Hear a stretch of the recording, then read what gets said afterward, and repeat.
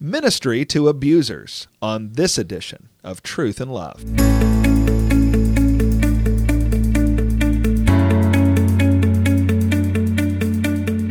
I'm Heath Lambert, and you're listening to Truth and Love, a podcast of the Association of Certified Biblical Counselors, where we seek to provide biblical solutions for the problems that people face. It is Monday, January 1st, 2018. And I am thrilled that this year at our ACBC annual conference in October, we are going to focus on one of the most important topics that Christians can be concerned about, and that is the topic of abuse. I want to invite you to attend that conference on October 1st, 2nd, and 3rd in Fort Worth, Texas, and we are going to show you what the Bible says about how to care for those who are afflicted with the plague of abuse. We're calling the conference Light in the Darkness, Biblical Counseling and Abuse, and I am thrilled that this week on the podcast we have one of the speakers at that conference joining us. He is Dr. Dale Johnson. He is the Assistant Professor of Biblical Counseling at Southwestern Seminary in Fort Worth, Texas. He is a member of the Association of Certified Biblical Counselors, and he is going to be speaking to us at the conference on the importance of ministry to abusers. We are glad you're with us, Dr. Johnson. Thank you, Dr. Lambert. It's great to be here. One of the things that is interesting to me is when we think about the topic of abuse, we almost always think about doing ministry with those who have been abused. And we absolutely want to do that. We want to draw near to people who have been hurt by domestic, physical, sexual violence. We want to draw near to them with the love and the care and the truth and the comfort of Jesus Christ. But as Christians, when we think about doing ministry in the context of abuse, we cannot only think about those who have been abused. We have to think about doing ministry to those who are the victimizers, those who have done the abuse. And yet that is an area of ministry that is easy to overlook. Why is it that Christians often find it easy to overlook doing ministry to those who are abusers?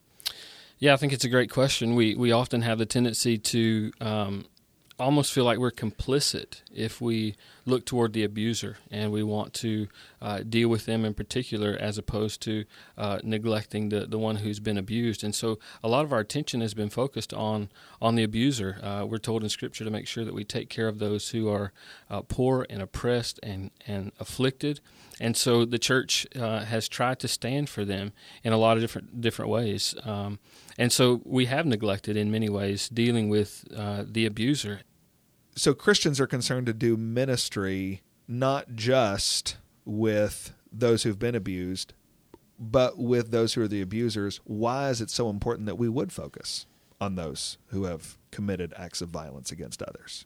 We're called to share the gospel to every person. And so even those who are, in our minds, would be far-reaching from the gospel, who do terrible things to people, who use and abuse people. And so it is the church who's called to share the gospel with them, to reach out to them with the grace of Christ, because that is the only thing that's going to give them hope and help in their affliction.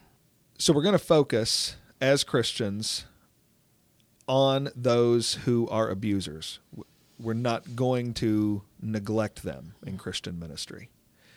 But then that opens up a whole other can of worms. How do we draw near to, how do we minister to those who are guilty of violence, those who are guilty of abuse? What are some things, some categories that we need to have in our minds as we do biblical Christian ministry with those folks?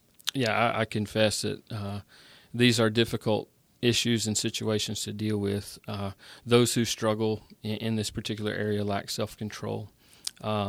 Oftentimes, just as a bigger picture, when we think conceptually about those who abuse, Colossians 1 makes very clear that we as people in God's creation, we are made by Him and for Him.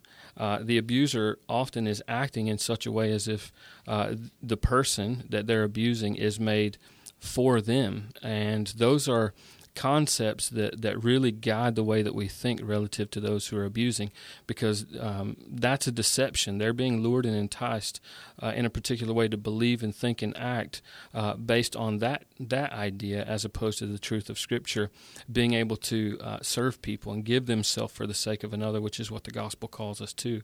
And so they're actually enacting the opposite of what the gospel calls us to in dying for the sake of others. They're actually using others for the sake of themselves. And so I think that's a critical concept for us to consider as we deal with those who are abusers. Another thing that I think we should also deal with is there is typically consistent manipulation, lying, issues of anger that are all underlying some of the struggles that are perpetual with those who abuse as well. So it sounds like there's a lot of things that we need to have on our radar as we're dealing with those who are guilty of abusing others. And that's an important word as we wrap up this podcast. When you've got a podcast like ours that is usually around 10 minutes or less, it's impossible to deal with all of the topics that are raised by any given issue. And so what we try to do on our podcast is point you in a few biblical directions, but always point you to other resources that are available for you to get more information. This is one of those issues where I want to plead with our listeners to go get more information about how to do ministry with those who are guilty of abuse. This is risky, careful, important ministry, and you need to avail yourself of a lot of wisdom and a lot of truth as you proceed with ministry in this regard. So let me point you to two resources that are going to help you here. First of all, I want to invite you to visit our website and find out more about our annual conference, Light in the Darkness, Biblical Counseling and Abuse. We're going to spend several days together in Texas in October and unpack what it means to do ministry in the context of both abused and abusers. So I want to invite you to go to the website and get some more information about that. We'll be having a conference registration price increase at the end of this month. So in the next couple weeks, you'll want to be sure and register for that so you can get in at the lowest possible rate.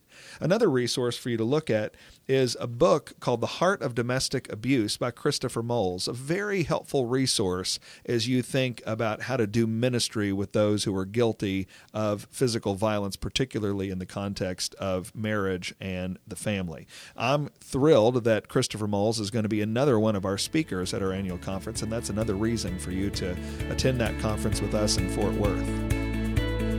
You're listening to Truth and Love, a podcast of ACBC. If you'd like more information about our ministry or more information about our annual conference, then you can find out about it at biblicalcounseling.com.